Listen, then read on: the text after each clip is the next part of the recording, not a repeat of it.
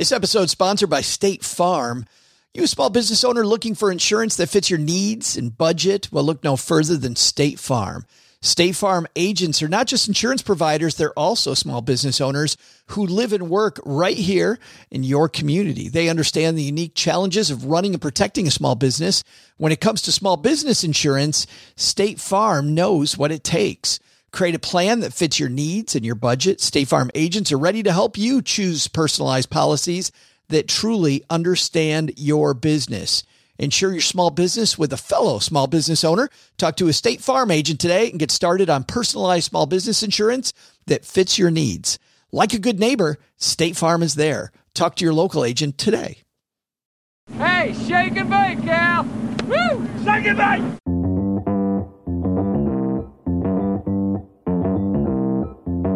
Live from Joe's mom's basement, it's the Stacking Benjamin Show.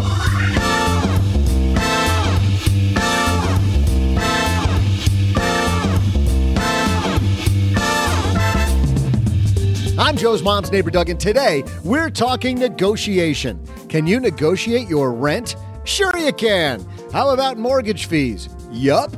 Car purchases? Heck yeah. But how should you negotiate? Today, we negotiated to get a guy on the show who's a top negotiator himself. From Money Talks News, it's Stacey Johnson. Plus, the woman who says you can negotiate a way to afford anything, it's Paula Pant. And last, say hello to the guy who's always trading stocks for gold-colored rocks. From lenpenzo.com, it's Len Penzo. Plus, during our Friday FinTech segment, how's COVID changed the game for the apps on your phone? Here with an update on where the ball's headed, we welcome frequent contributor from FinVenture Studio, Ryan Falvey. Of course, to make this deal even sweeter, we'll magnify a lucky listener's money for you, and I'll astound you with some of Joe's travel-related trivia. And now, a guy who can only evade me for so long, it's Joe Saul-Sehy. I'm coming for you, Joe. We try the best we can to stay away from Doug, but I have a feeling he's on the hunt for us and is going to find us. Hey, everybody. Welcome to the weekend. I am Joe Saul-Sehy, Average Joe Money on Twitter. And what a fun show we have today, talking negotiation. And we're very lucky because we negotiated to get the woman back who used to be in the desert, but now is in an undisclosed location. Paula Pant is here. I certainly am. And I'm drinking a cup of coffee, even though it's like late afternoon, early evening. So I guess I've moved on to something other than the apple cider vinegar that I'm normally sipping. Yeah, but you're a night owl, right? I mean, you start sipping coffee now so you can start working on your stuff around 2 a.m. Is that the deal? Yeah, I don't think the term for that is night owl. I think the term for that is procrastinator. Oh, yeah, that's right. Wait until you sweat. And the guy who is in Los Angeles, California, deep under Los Angeles, California, in the bunker, Mr. Len Penzo's back. Hey, hold on, Paula. You said it's late afternoon because my clock right now says about 8 in the morning. That's what happens. You get for living like deep underground where you haven't seen the sun in 732 days. I just got out of bed, so I guess I have forgot to move my clocks forward or backwards the last few years. But when Len was growing up, Paula, his parents told him to never go near the cellar door. But one day he got brave and he opened it and he saw these wonderful, magical things like trees and grass and the sun. I'm sorry. I thought you were going to say when I opened the cellar door and I went in, I saw magical things like jarred food, canned, bottles of canned wine. peaches. Yes. You grew up around those, though. Seeing the sun is different for Len. That, by the way, is not my joke. That's a Emo Phillips joke. But here, the guy who's no joke and is going to save this podcast from Money Talks News, we finally got him here. Stacey Johnson's here. Well, thanks for having me, Joe. I really appreciate it. But I don't think I can save this podcast. I don't think anything can save this podcast. But I will give it my best shot. That is good. The bar is high, Stacey. The bar is high. Well, it's great to have you because you're a guy who I've been watching your videos forever, and now you've joined the ranks of podcasters. Tell us what you're doing. Well, I saw the kind of cars you guys were driving, Joe, and the women on your arm. And I thought, you know what? I need to do this too. I need to get on this podcast and think. So I've abandoned television entirely. I'm still on 30 stations. Nobody knows it yet because I haven't told them, but I'm going to be done with TV shortly. And the reason why is because, well, I'm just old as hell and I don't want to be on TV anymore. That's why. Well, we're glad to have you in the podcasting ranks. I think the whole thing about all this money we're making, you might want to rethink, but it's great to have another guy out there trying like the rest of us. We got a great show today. We've got Stacy Johnson here. We got Len. We got Paula. Let's talk negotiating.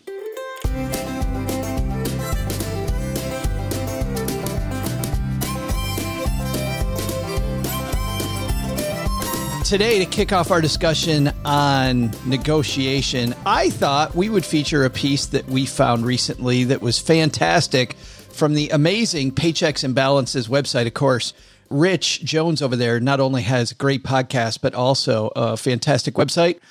Today, our celebrity reader, believe it or not, it's the author himself, Rich Jones. How I negotiated my rent down and saved over $100 per month, and it is narrated by the author, AKA me.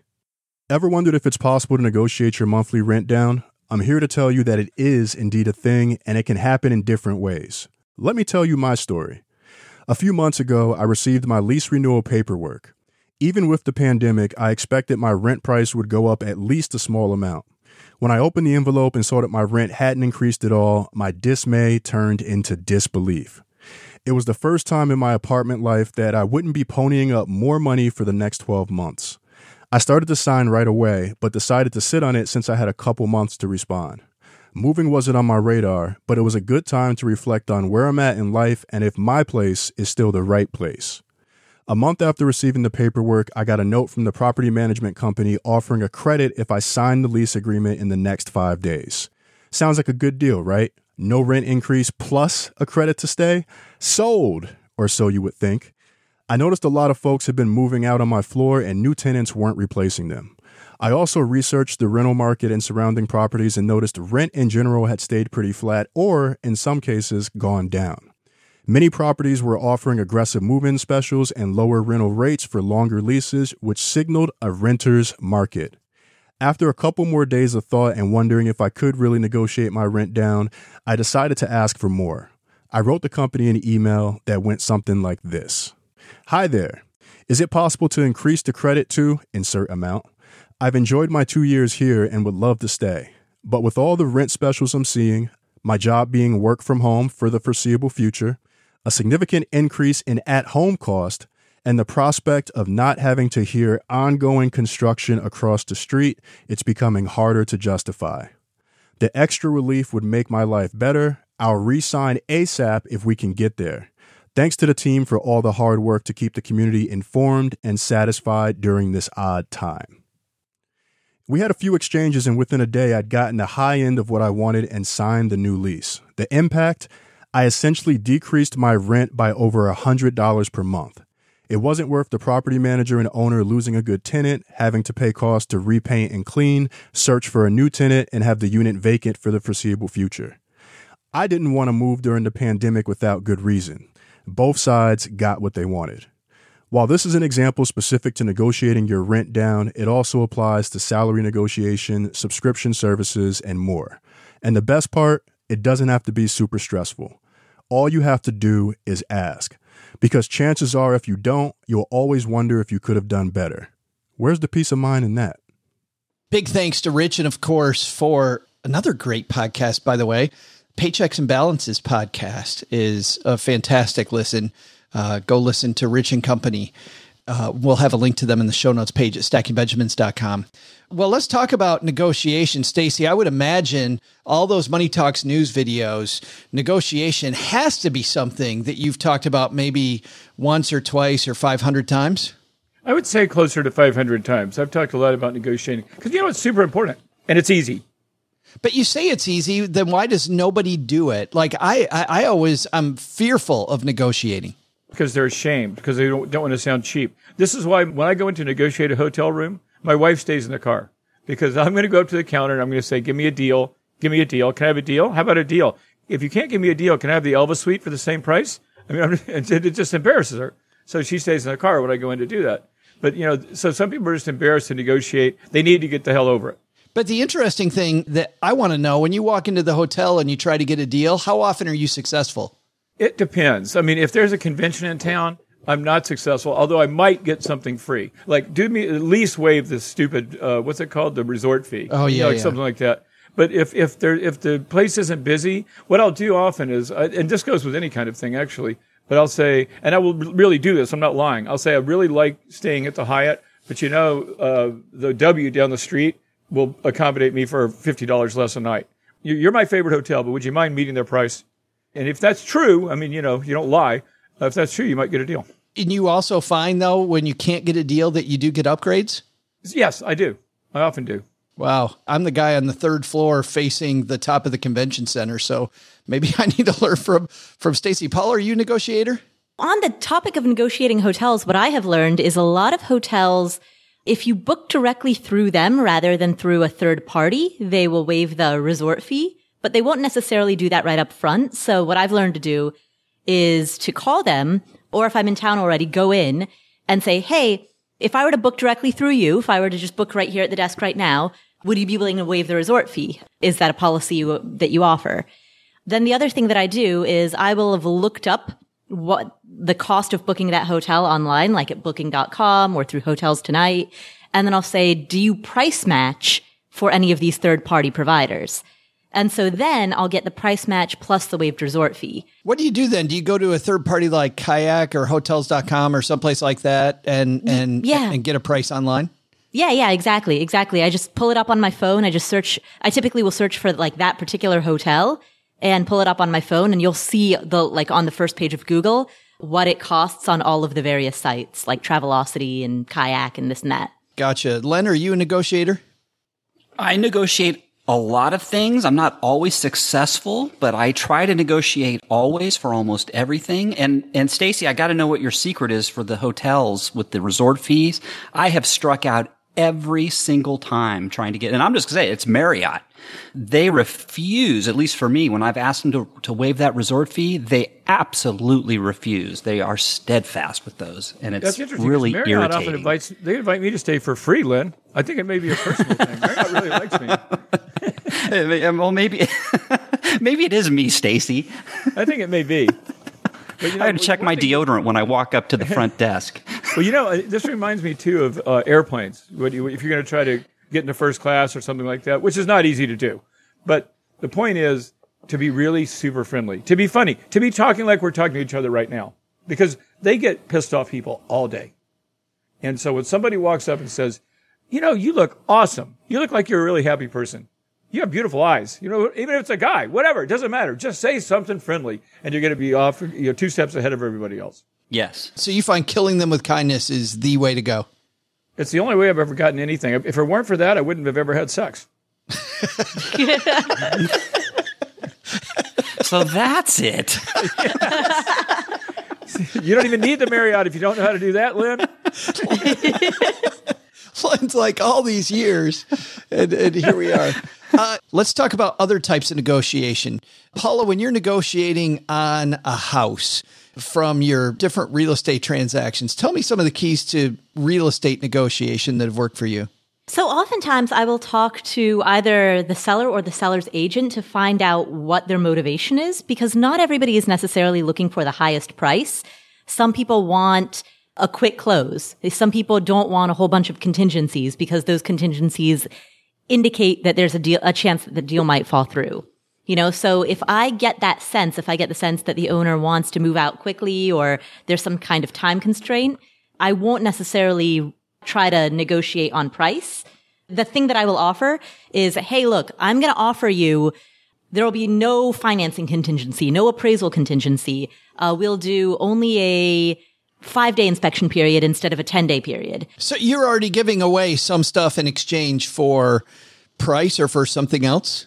Yeah, exactly. So I'll say, look, here's my offer. Like the price point may not be, exactly what you were looking for, but in exchange for that, here's what else I can bring to the table. My negotiation strategy, zooming out, is that anytime I ask for something, I volunteer to also give something in return. So at the hotel example, it's, I'm going to book directly through you rather than through a third party provider so that way I know you won't have to pay the fee to the third party provider. in exchange for that, would you be willing to price match with me or give me some waived resort fee or something like that, right? So I'm coming to them saying, I will give you X, and in exchange for that, would you be willing to consider giving me Y? And so the same is true with real estate. I'll say, I'm offering 15% below asking price, but what I can also offer is X, Y, Z, A, B, C that is going to be more competitive than the other offers you're getting. Stacey, do you do that as well, where you give something away when you're negotiating? Well, I think when you're negotiating, again, almost anything, and I think what Paula said is spot on. Everybody has their expectation from this transaction. And it may be, as Paula suggested, maybe it's a quick close. Maybe I need money now. And the key is to try to find out what it is that's going to make that person feel like they won. And so you can also win. Yeah. Because obviously every successful negotiation, both sides feel that they won. The problem in real estate, of course, is that you're often going through agents, so you don't get to talk to that seller. You know what Len's favorite way to negotiate real estate is? He always starts off with, how close are you to the railroad track, Stacey? That's the first thing he says. Can you put me right next to the railroad track? Because that worked for you, didn't it, Len? You got right on the railroad track. Joe, I've learned from my mistakes, okay? All right? Quit beating me up on that. I lived with that for 10 years. Oh, my God. Len hears a train coming and he already starts shaking. Is that why you do the model train thing? Is that therapy? Is that the reason why? Well, no, it's not. But yes, it's therapy. When you've negotiated real estate, Len, where do you start? Lately, I haven't bought a house in 20 some years, but when it comes to refinancing, it's knowledge. And this really goes for anything in negotiations. To me, the two things that give people leverage when it comes to negotiating is knowledge of what's out there also, so you can hit your opponent who you're negotiating with facts that you can say, well, look, this person's charging this for that or what have you, or I can go walk out the door and go buy it here for this much. And the other thing is I've just kind of alluded to is the willingness to walk away. If you have those two things in your pocket, you are going to do very well in your negotiations. So learn as much as you can about the lay of the land and what's out there, and then be willing to walk away if you don't get what you're looking for. So those are the two best things. I mean, for example, I just refinanced my house again for the 6th time, I think it is. There's lots of fees out there, and you can, for example, one of the fees they have for refinancing is a notary fee. I went online and looked, hey, well, what's a common notary fee? What's reasonable for, and this is for a notary who comes to your house to sign the documents.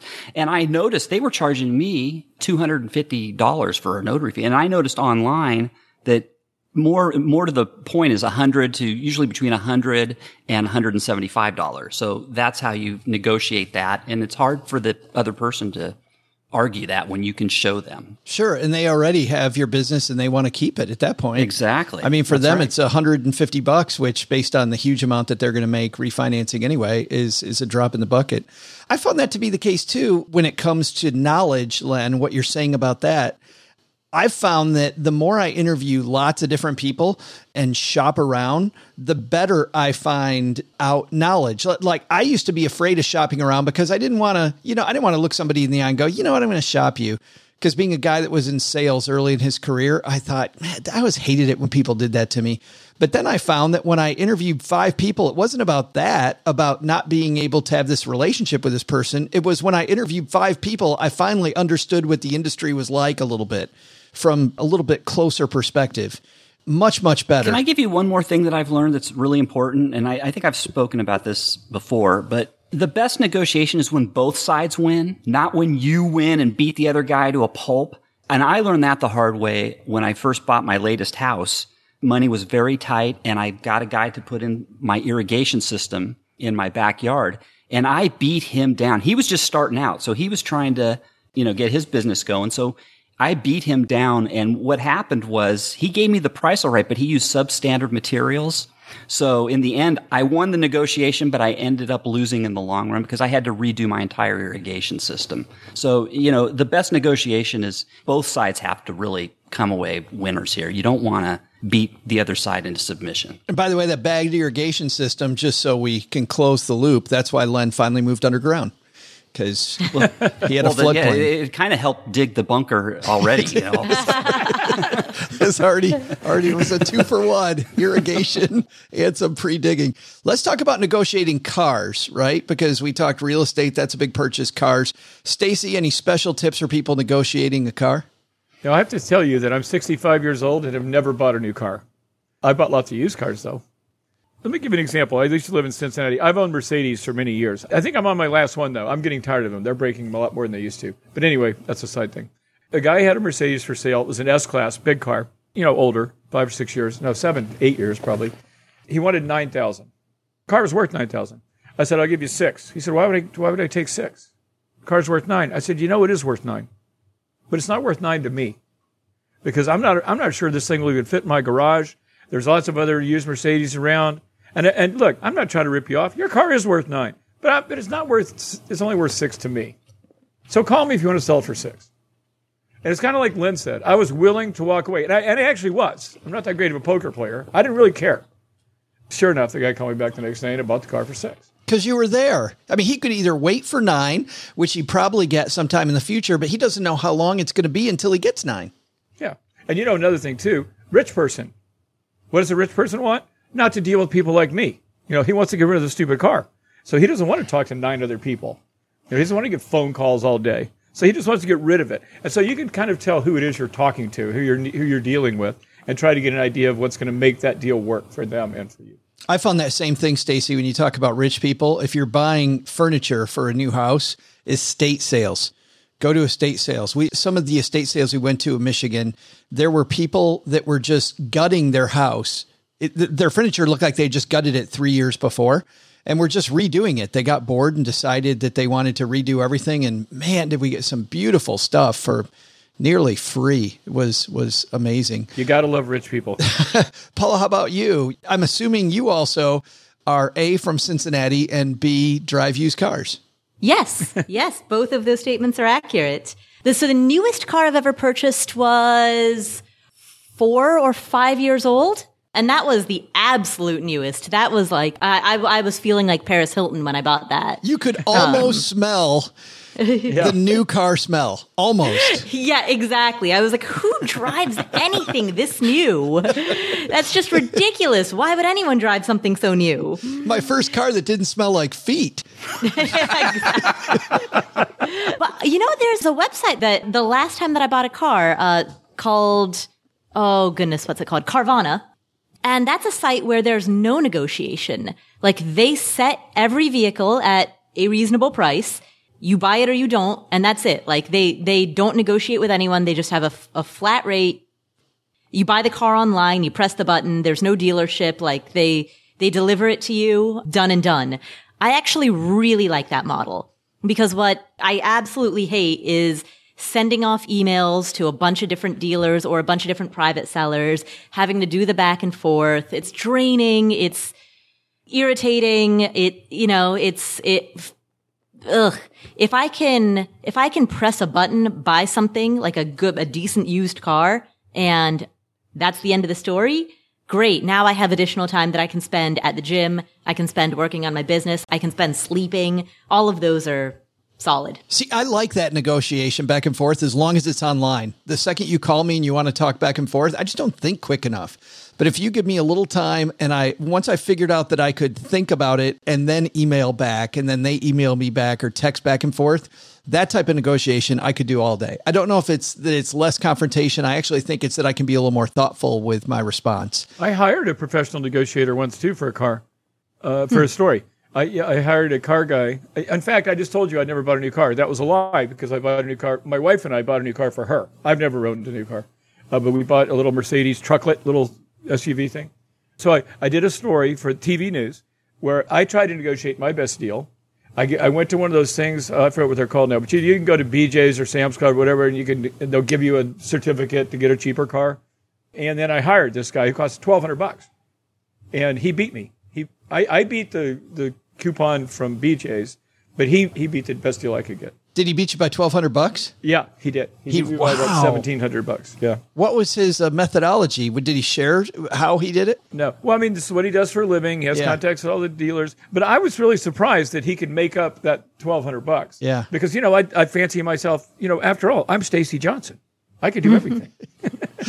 But as it turns out, I'm not the best negotiator in the world. We did that, by the way, with a home designer when we moved to Texas. We hired a designer. I thought, what a flippin' waste of money hiring somebody to design your house. But the discounts they got on everything and the stuff they found at estate sales that cost nothing. This piece we've taken with us to 2 separate houses. It's this terracotta soldier. It still is the number one. Whenever anybody comes to our house, they always go, oh my God, that's beautiful. I know that this designer got it for 50 cents at an estate sale, got it for nothing. And it still is like the number one piece in our house. It's amazing. Len, any car advice before we move on? Just get lots and lots of prices, cars especially. I mean, because that's where you can really ferret out the extra fees they tack on and what kind of deals you can get. So I'd say that. Let me give one last point I have too that really helps in negotiating. If you have cash in hand and you're in person, you can usually get a slight discount just by showing them the cash. Say, look, here it is right now. And this is for big things, really, for big ticket items I'm talking about. If you've got the cash in hand and you lay it on the table on a private sale, usually they will take it at a discount because they see that cash right there. We're going to call that Len's big takeaway tip. Paula, what's your big takeaway tip in negotiating? Anytime you ask for something, always give something else in return so that way it's, you're creating a win-win for both. You're giving as well as getting. And Stacy, you've got the last word. Know what you want when you go into any kind of a negotiation. What are you after? You after a bigger room? You after a resort fee exclusion? What are you after when you're negotiating for that car? And look at what the other person, try to figure out what the other person wants to make them feel successful.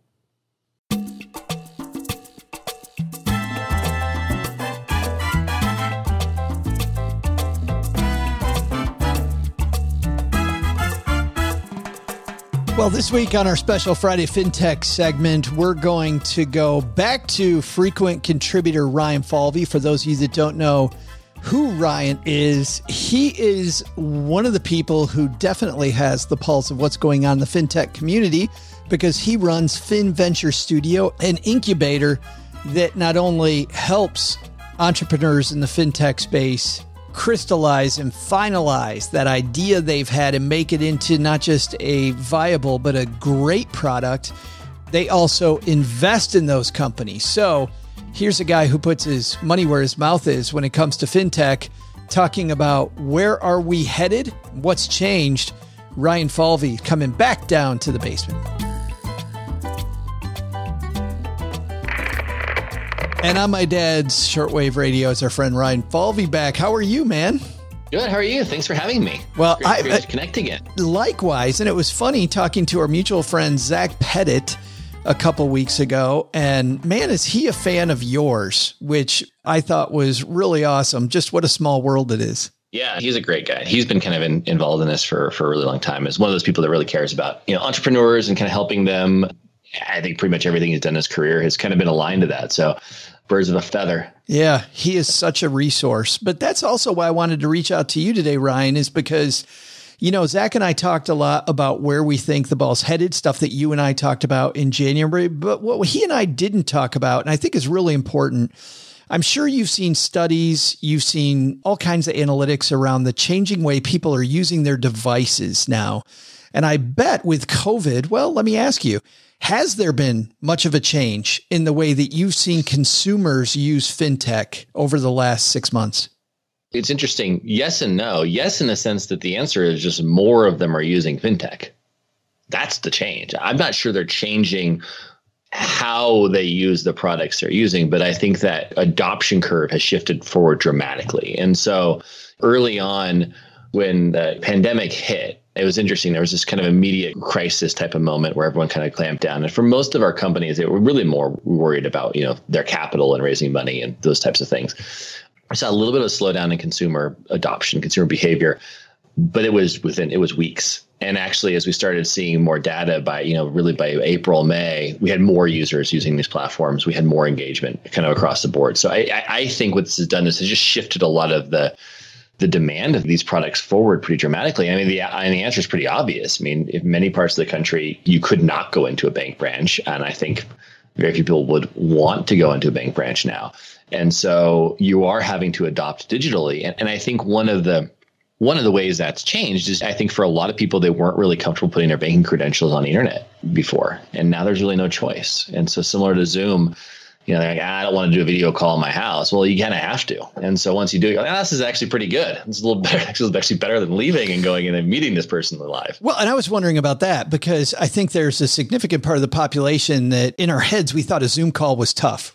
We thought, this technology is tough. And then you start doing that and you realize, this technology is way easier than I thought. I feel like to some degree, there's this perceived difficulty with FinTech. How do I get it on my phone? How do I sign up? And I know that, all of the entrepreneurs that we talk to, people that have aligned with your studio and others, they try to make it as easy as possible. But in our heads, there's this big brick wall.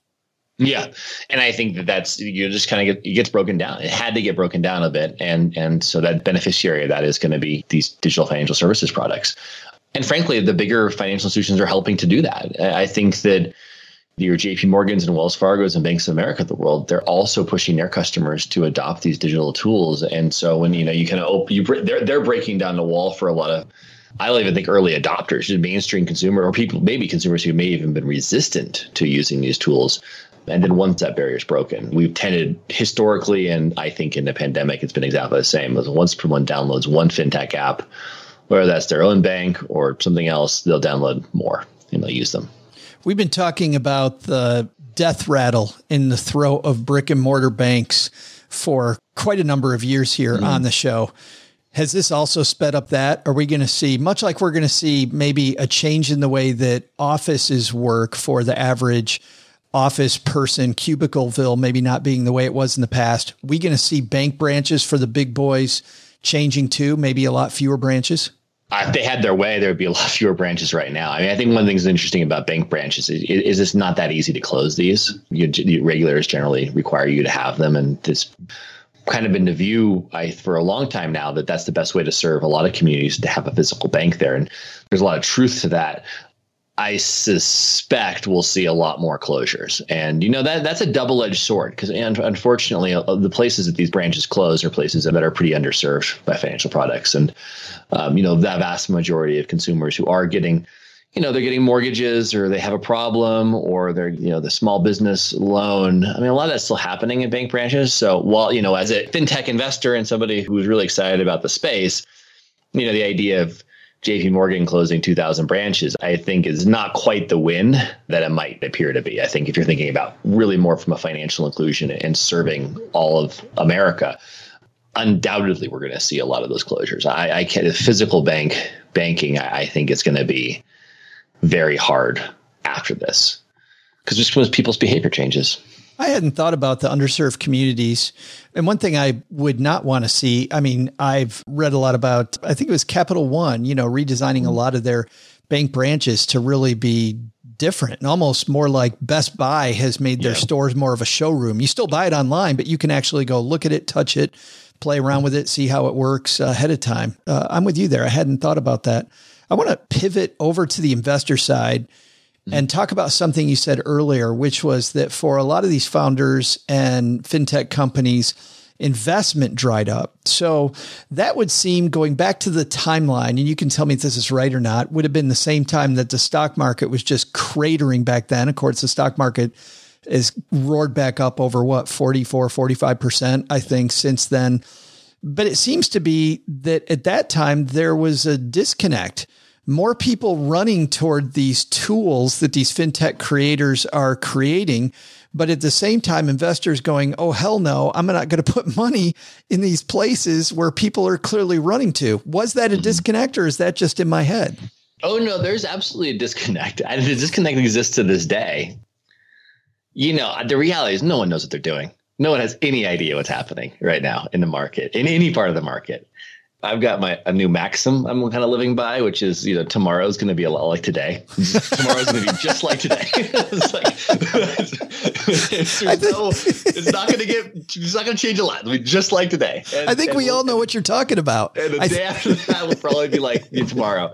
And because it's really hard to predict. And so when this happened, I think the first thing is we saw people feel, when the stock market goes down 10,000 points or whatever, it dropped back in March. I mean, it makes people feel poor.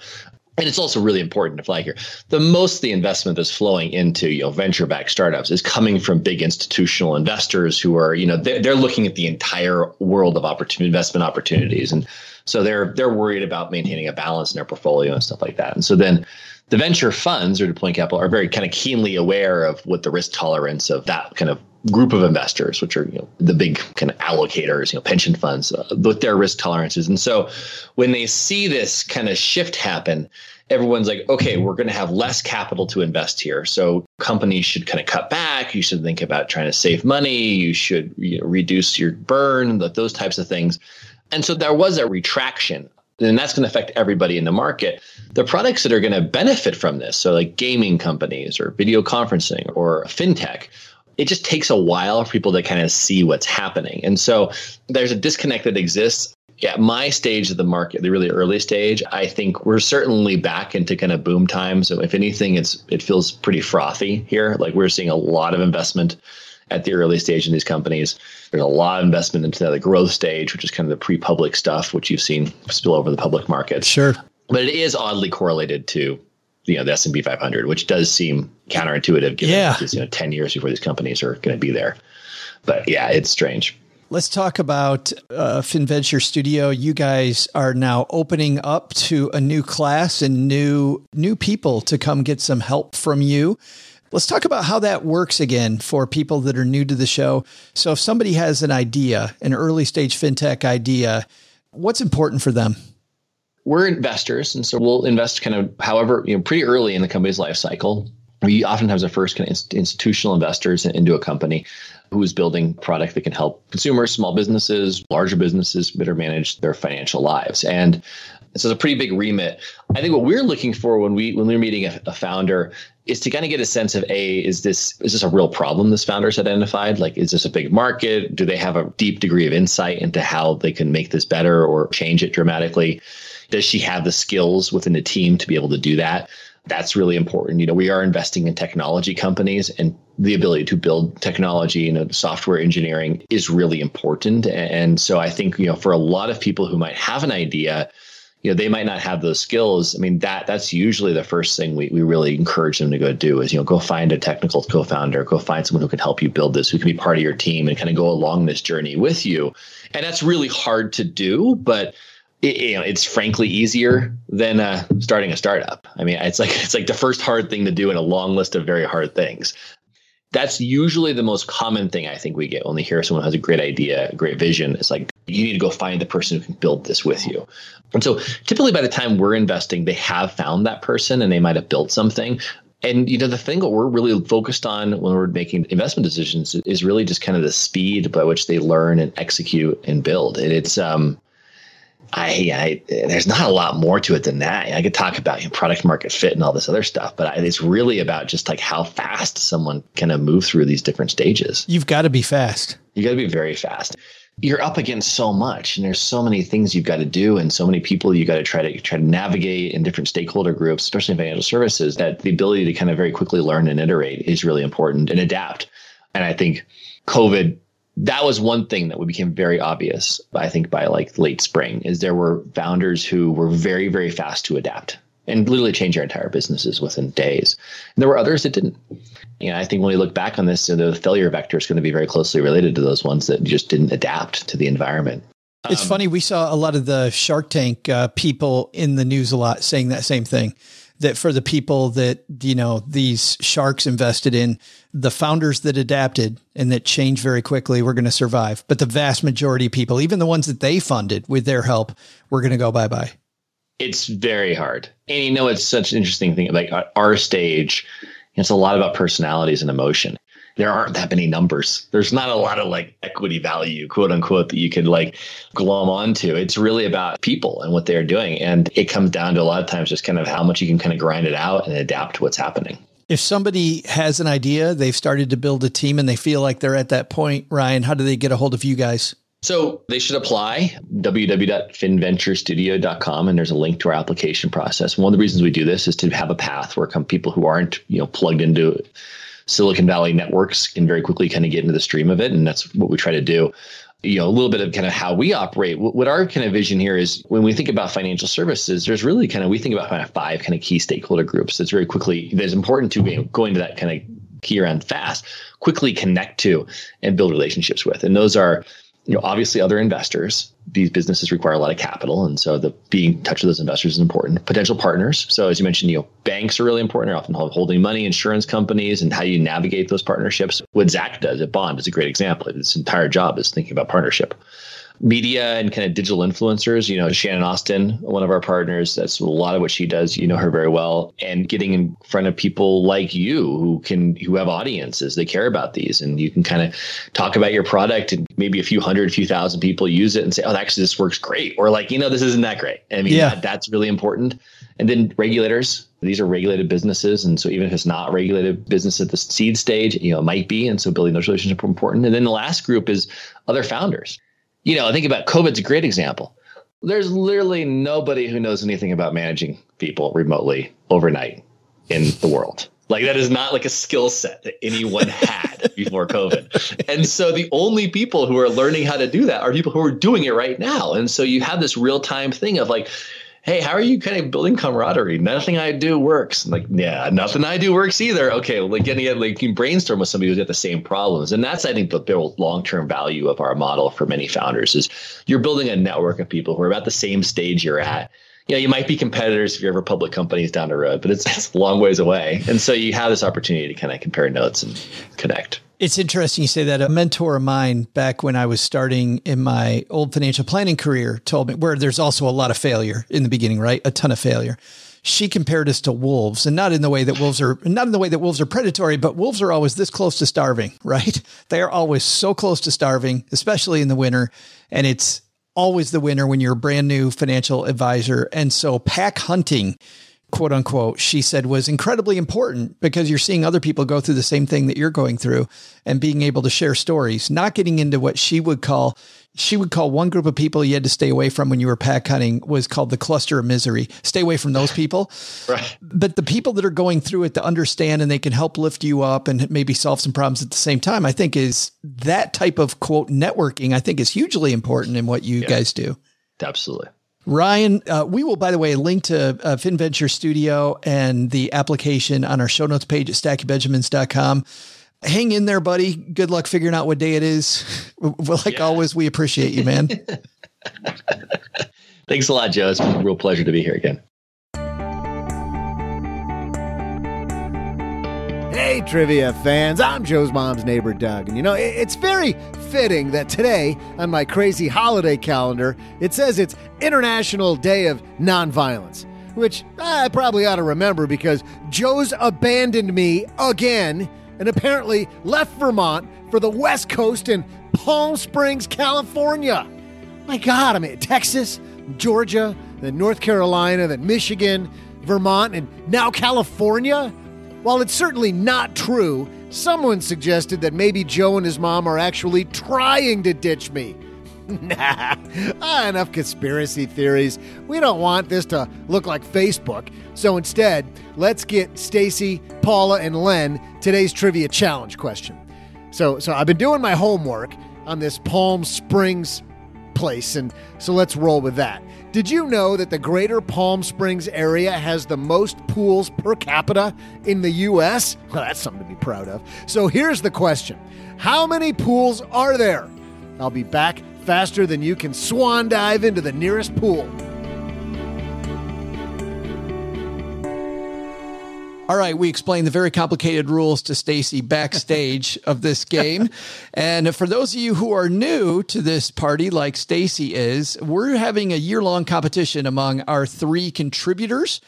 Stacy's playing on behalf of OG, and it's a good news, bad news thing, Stacy. OG is in last place. He has 11 points. Paula has gone from last to tied for first. I don't know what the hell's happened to her the past couple of weeks, but she is 13. And of course, that means she's tied with Len with 13. So because of the fact, Stacy, that you're playing for the guy in last place, you get to decide first. Do you want to guess first? You want to guess in the middle, or do you want to guess last? Oh, I definitely want to guess last. Very, very smart move. Paula, how about you? In the middle or first? I will guess in the middle. All right, Len, you're kicking it off then. This area where I'm at now, this chain of cities that are in this little valley here, how many swimming pools are here? There's the most pools per capita. Okay, so you want the actual number of swimming pools? So the entire Coachella Valley, I take it. The entire Coachella Valley. Palm Springs, Palm Desert, Oh, my La Quinta, gosh. Indio. Yep. Let's see. That's a good one. My goodness.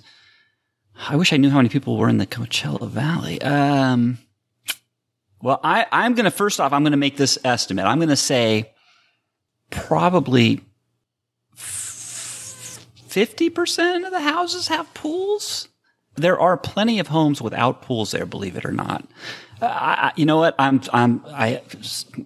don't know how many people are in Coachella Valley. Probably, let's say there's 1 million. I'm going to say 500,000 pools. 500,000 pools.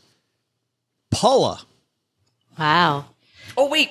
That's people. That's not homes. Hold on. Let's see. So let's say. Wait, do we give take-backs? Change his answer. So hold on. So let's say, I don't know, divide the people by 4, 250,000. I'm going to say 125,000 pools. 125,000. I don't know if the judges should allow that. This is a high stakes game, Mr. Penzo. But hold on, I'm revealing my thought process to my fellow competitors. That is true. And I'm sure, Paula Pant, that helped you a ton. All that thought process coming out of It sure did, except that the whole thing is based on a premise that's an absolute guess, which is the population. It's based on the guess that the population is 1 million, but what if the population is 1.5 million or 2 million? You're right. Yeah. So, in other words, we have precision, but not accuracy. Oh dear. Let's see. Okay, so say 2 to 3 people per household, but there would be other entities besides households that have pools, such as hotels, gyms. None of this matters because I don't know the population anyway, or the number of households. I'm not even listening. Stacy's already learned how to use this competitive advantage. I'm on Google Maps right now counting swimming. Once you get to take your time. Right. Paul is just finishing. He's at 9. I know there's more than 9. So, Len, your guess was what, 125,000? Yeah. Okay. I'm going to go... I'll go 400,000. 400,000 pools. Yeah. Well, Stacy, that gives you a lot of room between the two of those. What are you thinking? Here's the thing. This really isn't fair. Here's the bad news for you guys. I took swimming pools in Palm Springs in college. So I actually majored in this. But here's the good news for you guys. I was a heavy pot smoker at the time and remember very little of my college experience. So I really don't know the answer. I did know the answer when I was 20, but I don't know the answer now. Tell me what the range was again. We've got 125 for Mr. Penzo and 400,000 for Miss Pant. I think they're both too high. And I mean that not in the way that I was in college. I mean, I think they're I'm going to go 124,999. Bam! I think somebody has played this like a pro. That's incredible. All right, we got our guesses locked in, and we'd love to tell you who's right, who's closest, but of course we're going to have to make you wait for it. We'll be right back. Whether you're working from home, working on your fitness, working on a podcast, you want to listen to what you're listening to be what you're listening to, not what your roommate, your neighbor, significant other, your children are listening to. Everybody needs a great pair of wireless earbuds. But before you drop hundreds of dollars on a pair, have you looked at how expensive some of these earbuds are? It's absolutely ridiculous. Check out wireless earbuds from Raycon. You already know Raycon earbuds start at about half the price of any other premium wireless earbud on the market, and that they sound just as amazing as other top audio brands that you know. The newest model, the ones I'm wearing right now, the everyday E25 earbuds, they're the best ones yet. 6 hours of playtime, seamless Bluetooth pairing, more bass, more compact design, gives you a nice noise isolating fit. Raycon's wireless earbuds are so comfortable, perfect for conference calls or for binging Stacking Benjamins episodes. Unlike some other wireless options, Raycon earbuds are both stylish and discreet. There's no dangling wires, stems, nothing to distract anybody during video calls. You know, what I like about it too is the little charging case that it comes in. We have been traveling all over the United States lately, and it makes it so easy to keep my earbuds charged and ready when I want them. Doesn't take up a ton of room. When space counts, and here on this epic road trip that we're on, space definitely counts. Raycon, in yet another way, proves why they're best in class. Company co-founded by Ray J. Of course, celebrities like Snoop Dogg, Melissa Etheridge, OG, Brandy, J.R. Smith, Mike Tyson. They're all obsessed with Raycons. Now's the time to get the latest and greatest from Raycon. You'll get 15% off your order at buyraycon.com/SB just because you're a stacker. That's buyraycon.com/SB for 15% off Raycon wireless earbuds. Buyraycon.com/SB. Len, you kicked it off with 125,000 until Mr. Johnson went. You were looking pretty good, big guy. Yeah, hey, the odds are, they look pretty even between all of us, really. I think we're all in. You still got a lot of room. You still got a lot of upside because Paula. We'll see. Paula, you gave him a lot of room at 400,000. I did. Yeah, it was that delicate balance of wanting to set the range enough that I can't be totally Chelsea Brennan. Paula, you're being very kind to me, and I really appreciate it. I also have to say, though, Len, Paula's in an unfamiliar spot. How long has it been since she's been this close to the lead? Like, she had no idea what to do with that answer. She had no clue. She's like, that is weird. Paul's like, I don't get to go first. What the hell's up with this game? Or go last, rather. And then, Stacy, you've got 0 to 124,999. So if it is 9 pools, you're going to win. Yes, that's true. I doubt it'll be 9 pools, though. Might be closer to 11. All right, Doug, what is our answer? Hey, trivia fans. So I've been looking into this Palm Springs place, and it's actually pretty fascinating. While I always thought that Coachella was just a music festival, it's actually a town nearby. There's also an accidental huge lake in the desert that's been drying up called the Salton Sea, and there's even a town called La Quinta. I guess residents all pay $89 a night and get a free breakfast or something. Sounds like a fabulous place. My neighbor actually told me what the word La Quinta means. He said it means next to Denny's. See, there's still a part of this show where you learn something. But seriously, Palm Springs also produces 80% of the dates in the United States. I could use a couple of those. Greater Palm Springs is the only place where you'll take Gene Autry to Bob Hope or Dinah Shore, because those are the street names. With more than 100 golf courses, many refer to it as the golf capital of the world, and it's also right next to Joshua Tree National Park. Now that I've wowed you with even more trivia, let's get back to today's official question, which was this. The Greater Palm Springs area boasts the most pools per capita in the U.S. But how many pools are there? Would you believe that between Palm Springs and the surrounding towns, there are 50,000 pools? Sounds like my kind of place. Hang on, Joe. I'm on my way to Palm Springs. Save a beach towel for me, buddy.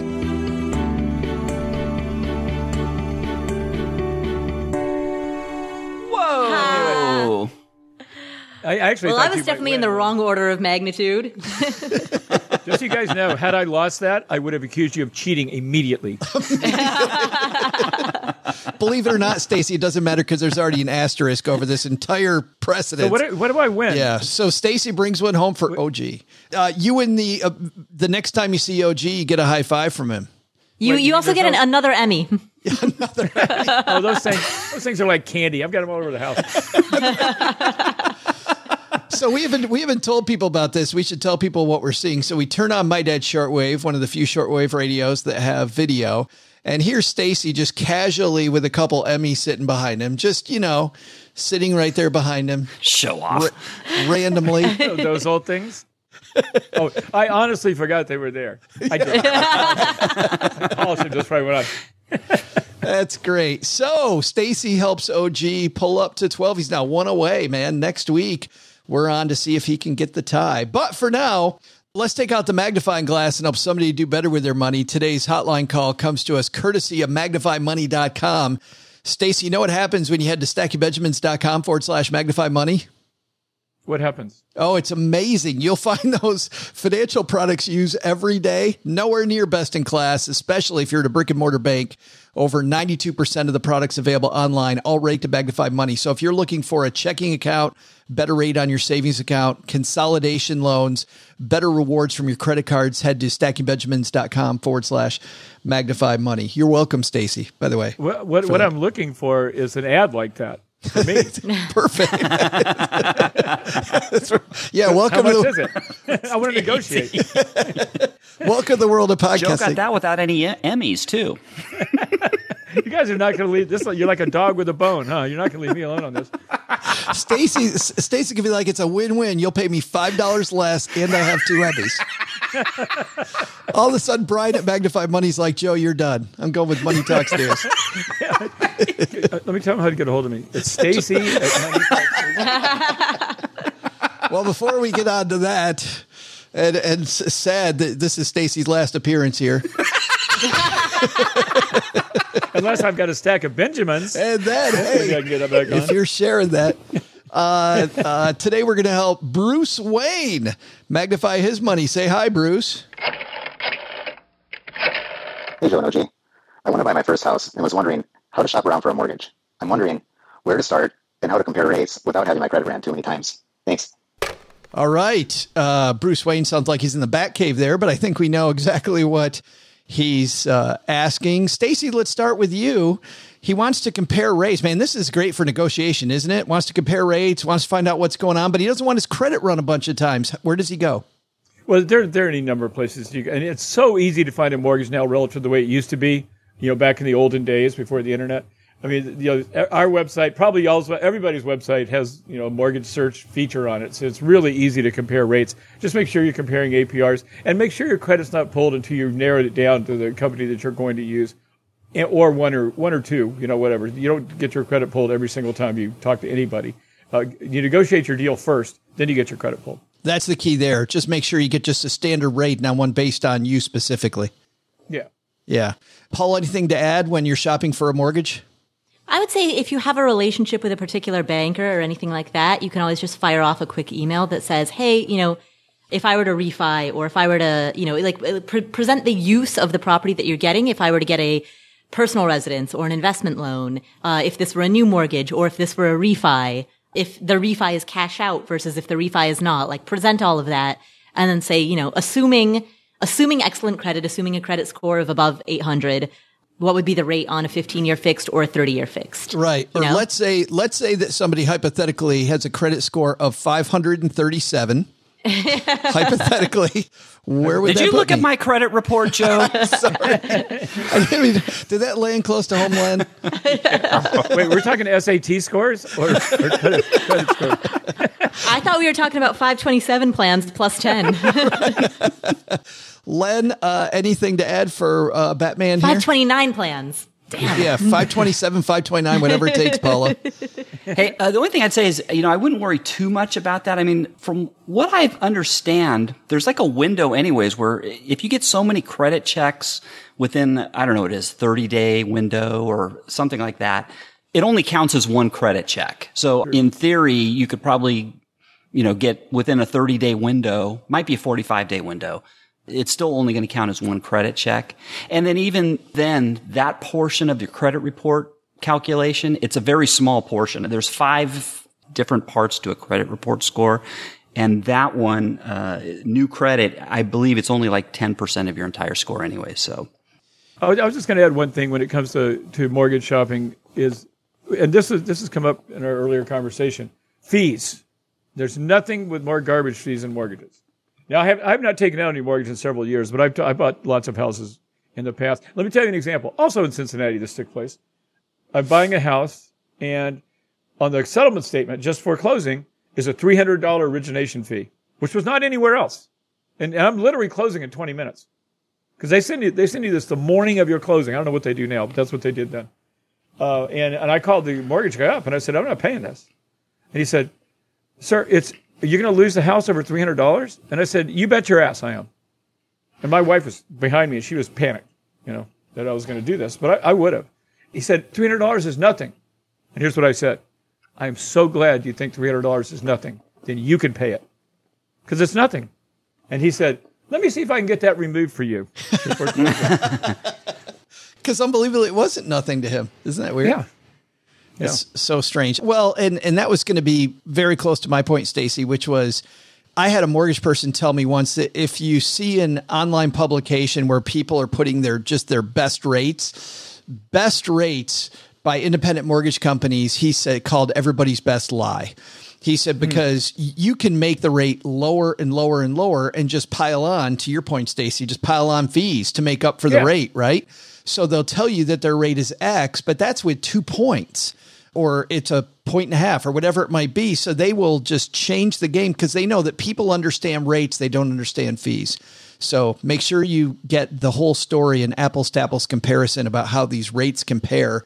And I think you'll find, and this is what this mortgage guy said, and I still have found this to be the case, everybody still is drinking out of the same pool at the end of the day. Sure. And the rates really, among responsible banks, are much, much closer than you think they are when you're shopping. That's why it's important to know the difference between APR and APY, right? Because if they're the same, then you're probably getting, they're not tacking on points or what have you on there. But if they're different, you better look. Well, let's talk about that. Let's talk about that, Len, because I can hear people screaming at their device that don't know the difference between APR and APY. So, annual percentage rate versus annual percentage yield. The latter is that includes all the fees and all the costs of the loan tied into that.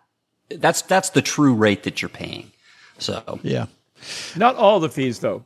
That's why one has to be careful because there are fees that will not be included. Points would be included. But the garbage fee that I just described may not be included in that APR. Oh, okay. See, I didn't know that. I did not know that. Yeah, some of those closing costs, the one-time closing costs, will not sometimes be included on that. Yeah, you know what I do, guys, is I make a spreadsheet. I get 5 lenders from an online search, and I'll put every single fee from every single one of them, and then I'll make them fight with each other. Say like ABC Company doesn't have a $300 origination fee. Why do you? His FedEx fee is $45. Yours is $60. It's just that simple. You need to get this stuff down or else I'm not going to deal with you. These are the kind of negotiations Paula loves. Not even a little bit. I would, that's why I like the model of find a place that just their whole business model is give you a flat, fair price, but their negotiation is completely off the table. And it simplifies everything. You cut to the chase, you buy the thing, you move on with your life. Do you like it? Buy it. If you don't like it, please go away. Exactly. I'd like that. It's like going to the grocery store. You want some oranges at the grocery store? Get the oranges. If not, don't. But Paula, how are the middlemen going to make money? That's baked in, right? Like it's like it's like going to the grocery store. It's like buying shampoo. You've got a flat rate and that's what it costs. And all of the overhead and the prices for the suppliers are baked into that. And if you want to pay it, you pay it. And if you don't, you don't. Did you say, Stacy, you're the opposite or the same? Yeah. You like that? Yes, I like negotiating. And you could go. Let's say you go to a car dealer, and the price is the price. Okay, there's still going to be a transportation fee. They put all this crap on there, and transportation fee is a common one.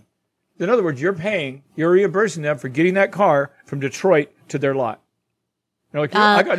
I go to Target. They don't charge me transportation to get the toilet paper to their store. What the hell? This is just junk. Transportation fee on your toilet paper. Well, hold on, Stacy. Is that true? Because I paid a 50-cent transportation fee for the last time I bought TP. Now they're doing a COVID fee sometimes in restaurants. I'm like, I'm not going to pay you to give me COVID. I can get that for nothing from my friends. Paula, you were going to say?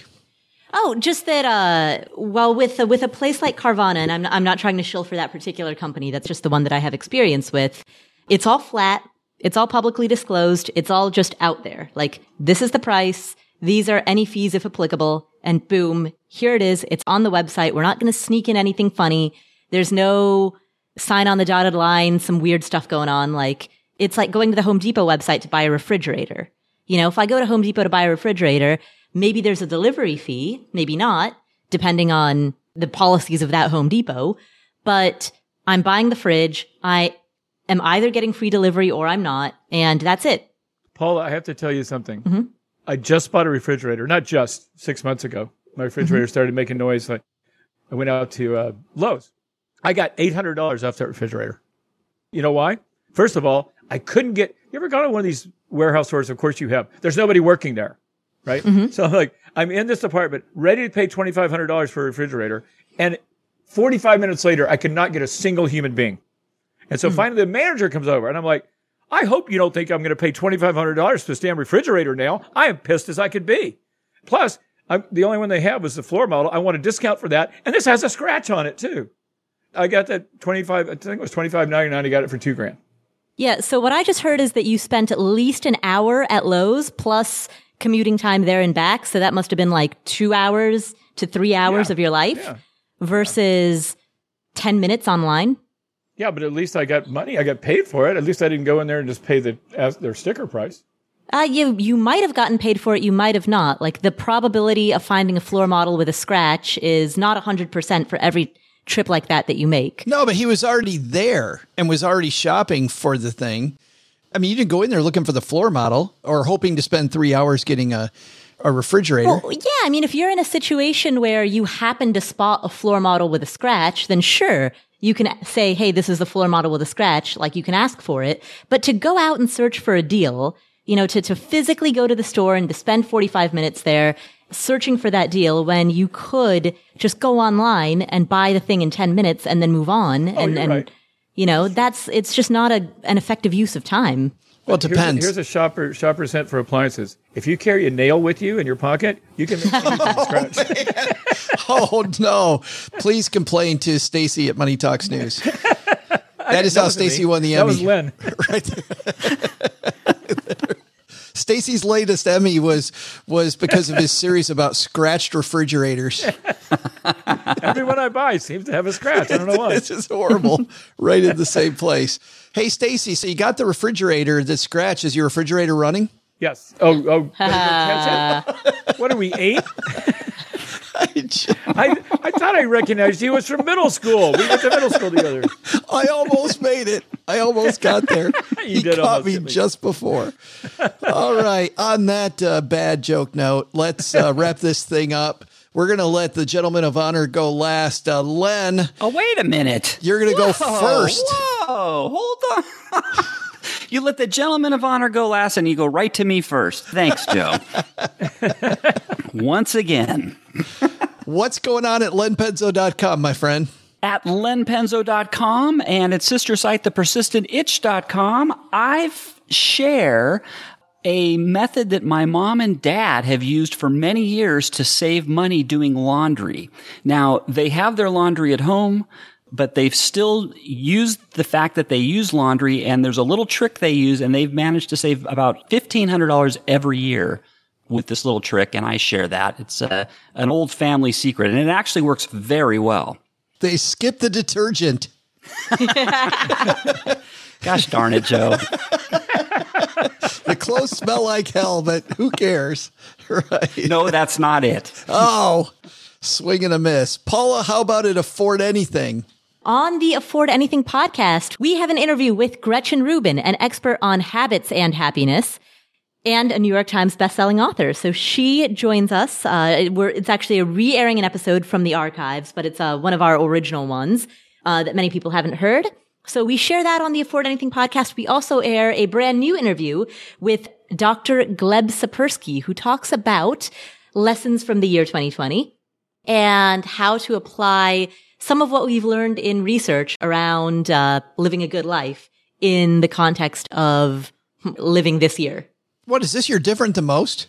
Yeah, a little bit, just a smidge.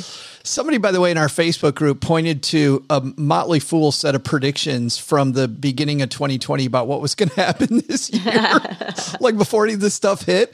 And reading through it was just, those listicles you'll see online where it says like number 7 made me LOL or whatever. Every single one of these, you're like, yeah, you missed on that one. Yeah, that wasn't even remotely true. But anyway, that's all at affordanything.com. Yeah. And Stacy, thanks for hanging out with us, man. That was fun.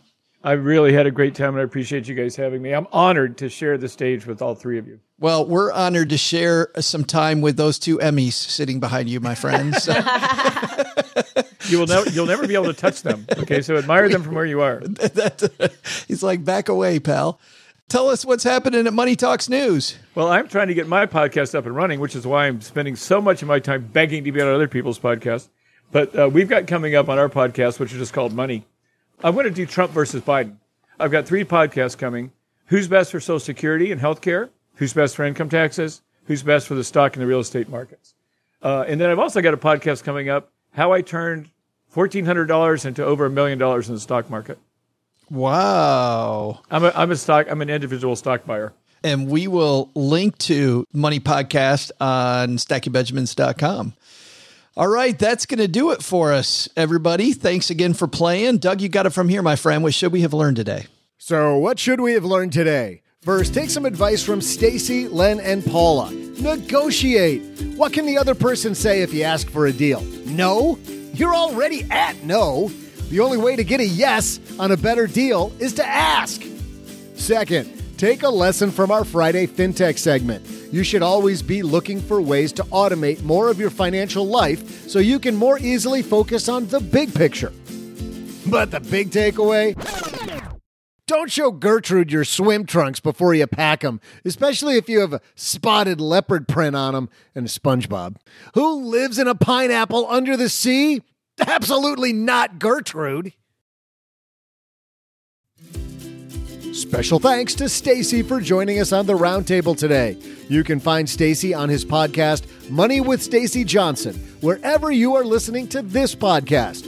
We'll also have a link on our show notes page where, you guessed it, at stackingbenjamins.com. Also, a special thanks to Ryan from Financial Venture Studio for discussing with Joe their new class. You can check out all the latest at finventuresstudio.com for all the details. Of course, we'll have a link on our show notes page. You already know.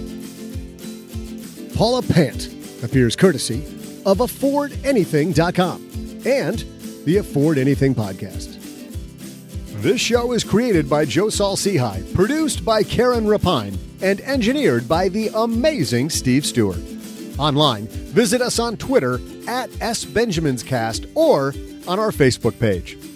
I'm Joe's mom's neighbor, Doug, and if you could only know what it really smells like down here. SB Podcasts may receive payment on the show from sponsors and guests in the form of books, giveaway items, discounts, or other remunerations. That's a big word. There's no way you take advice from these dorks, but like Joe's mom always says, don't take advice from people you don't know. This show is for entertainment purposes only, and before making any financial decisions, consult with a real financial advisor.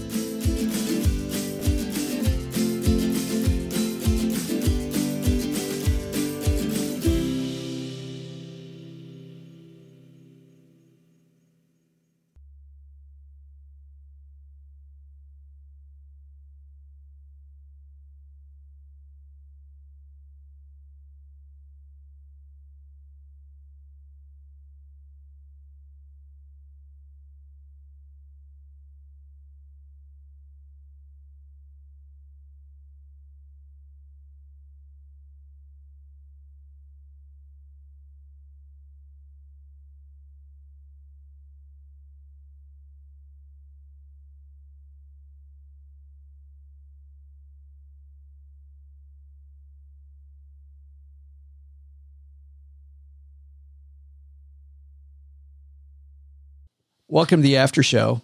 Stacy, this is the part of the show that doesn't exist. What happens in the after show stays here. We don't. I doubt that.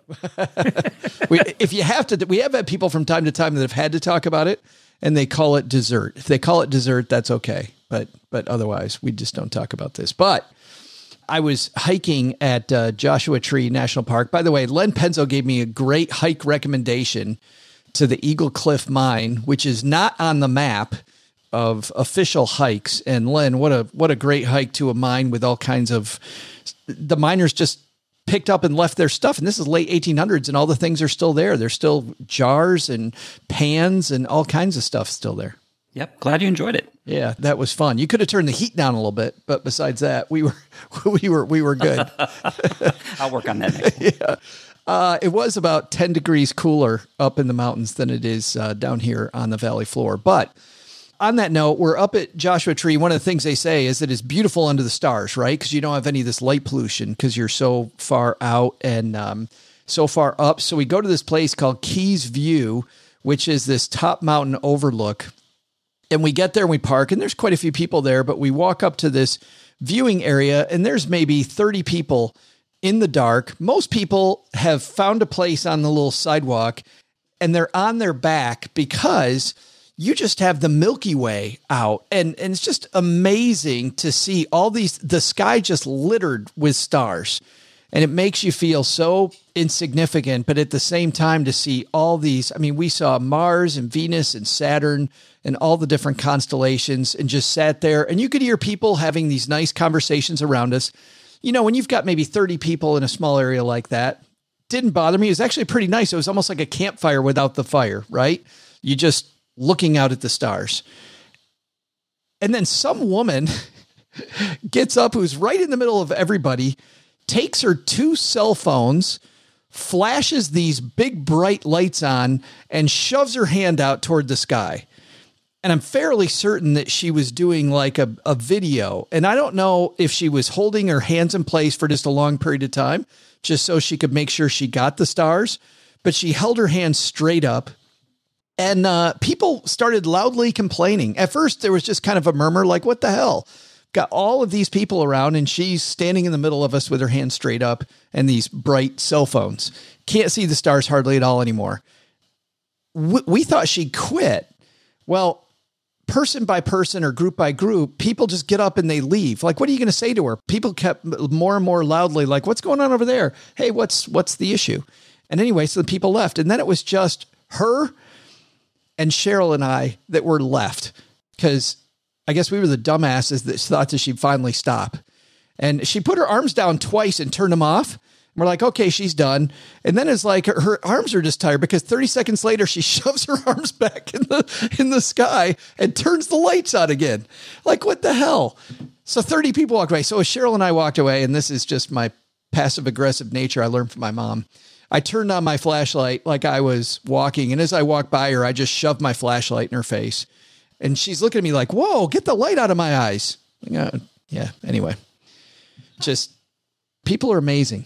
And I was wondering if you guys might have some stories about people being amazing. Amazing. That's what you want to call it? Amazing.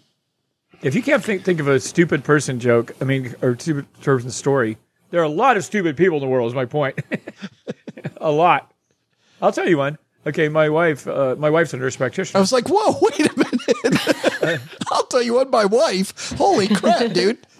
No, she can hear me. So you can be assured I'm not going to say anything except wonderful things about my flawless wife, who's an awesome person. But she's a nurse practitioner, and a friend of ours was having a party on July 4th. Just a few people. Now, I live in Florida. There's a lot of COVID going on, even now, but there was a lot then. I said, let's go. She said, no, I'm not going to a party. I'm not going to any kind of party right now, not this weekend. And he ended up, I think some people just saw cars in his driveway. He ended up with 60 people at his house. Oh, my. 40 got COVID. Oh. Whoa. There, but by the grace of God go I. I would have gone, but I'm married to a healthcare professional. She's like, no, you're not. You're not going there. Isn't that's who I took my cues from. Cheryl also is in the medical community, Stacy. And it's funny when you talk to doctors, because we have quite a few doctors that are friends, and you see how serious they're taking it, right? Versus how half the people I talk to on Facebook are taking it. I'm like, I'm just going to follow the doctor. You know, I don't want to get into the rules, whether we should have rules or not. But for me, I'm going to kind of take my cue from these medical people. Yeah, color me science. I'm a science guy. I'll listen to scientists. That's crazy. But you know what, Joe? I will guarantee you at that party, I wasn't there, so I don't know, but I will guarantee you at that party was a woman with 2 cell phones holding them. And everybody's like, what the hell is she doing? Paula, Len? I mean, I kind of have the opposite story of the one that you just told, Stacey. So I was up in Massachusetts. I was in a very, very small town. And this particular small town has, every year they have like a little neighborhood block party. But then this year, because of COVID, they thought that it was going to be a bad idea, but they sort of wanted to put something on. And so the woman who threw it, she said up front, she was like, all right, here are the rules. First, everybody stays outdoors. You're not allowed to come inside, not even for the bathroom. We're going to rent a porta potty. If you need to use the porta potty, it's going to be out in the yard, but no indoors. You have to bring your own food and drink, no sharing. And you have to bring like a little blanket and spread it out in the yard. Keep to your own blanket. Keep masks on. Like, she had so many rules. By the time you got done with the end of the rules, you're like, well, this doesn't sound like much of a party, but all right. Sounds like prison. And so I went and, you know, certainly like people violated some of the rules. Like, you know, people were like sharing like, hey, do you want some of my snacks? I brought some tortilla chips. Would you like some?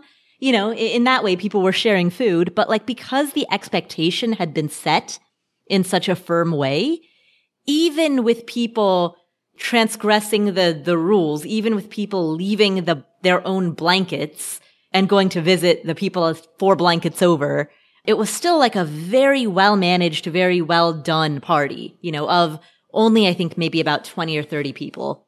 So you saw the opposite, somebody doing it maybe the right way. Yeah, exactly. And she set the expectations to such a strict extent that even flouting those expectations still put you at a benchmark. She anchored way at the extreme. So even deviating from the anchor still set you at a healthy benchmark, relatively healthy benchmark. You lost me at porta potty.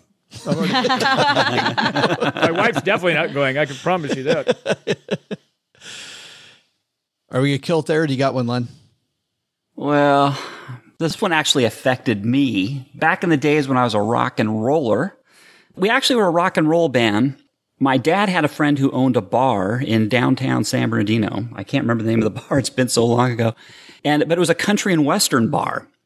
But, to do my dad a favor, this guy wanted us to play his country bar. So we went to his bar and our rock band set up. And all night long, it was a polite crowd. They were tolerating us. But after a while, the crowd was getting drunk. And there was this one guy in the back. His name was Dog. And he was really drunk. By the way, not D-O-G, D-A-W-G. Yeah. Well, yeah, probably right. Yes. Anyways, the whole, while we were playing in the middle of the songs, he'd be, it started very mild, but it got louder and louder as the night progressed, and he'd be yelling at us, play this, play that. Don't you know any, Mel Tillis, or don't you know any, whatever, blah, blah, blah. Then he starts saying, we're into like the third set. He's like, I want to come play up there with you guys. Let me up there and play with you guys. So we just ignored him. Well, the final set, he decides he's going to play. We start playing. I forget what the song was, but it was some rock song. And he decides to pull out his harmonica while we're playing. So we're up there playing, and he starts wailing on this harmonica. If you're playing a song in a certain key, I know we're playing in the key of E or, A, I can't remember. It was one of those 2 keys probably. And he has this harmonica, this cheap harmonica in the key of C, and he starts wailing on it. And if you're in a band and you hear somebody playing out of key, it doesn't matter how, you can't concentrate up on stage. And the whole band just collapsed. I mean, right in the middle of the song, it just totally disrupted us. And to this day, I don't forgive Dog for messing us up in our 4th set. That was the night, by the way, the buyer from Capitol Records was there. That's how Right. Yeah, that's it. And here's Lynn, an engineer. What could have been? Yeah. That's back when I was still having identity issues there, Stacy. You still look like a rock star to me. Hey, Stacy, before we go, I just want to say, you said you're 65. You look fabulous, my friend. Well, who does your work? I appreciate that. You know what they say? You're only as old as the person you're feeling. My wife. That's Well, Stackers, the show might be over, but the celebrations are just beginning because it is Military Appreciation Month, and I want to celebrate people like my brother-in-law, Eric, who is such a giving person. Eric will do just anything for you. And as a Marine, you can see that his time in the military taught him to be a guy who gives to his community, gives to his family, and is always there when you need them. This Military Appreciation Month, Navy Federal Credit Union wants to celebrate members like Eric who go above and beyond. Navy Federal offers member-only exclusive rates, discounts, and tools to empower their members and help them reach their goals. Navy Federal's employees are part of the community they serve. Many of them are military family members, reservists, or veterans, and all branches of the military, veterans, DoD employees, and their families are eligible for Navy Federal membership. In fact, there are so many resources on the Navy Federal website, resources like Best Cities After Service to help veterans transition to civilian life, and Best Careers for Military Spouses to support military families. Visit NavyFederal.org/celebrate, and you'll see all of their Military Appreciation Month offers and other Navy Federal offers. Navy Federal is insured by NCUA, Equal Housing Lender.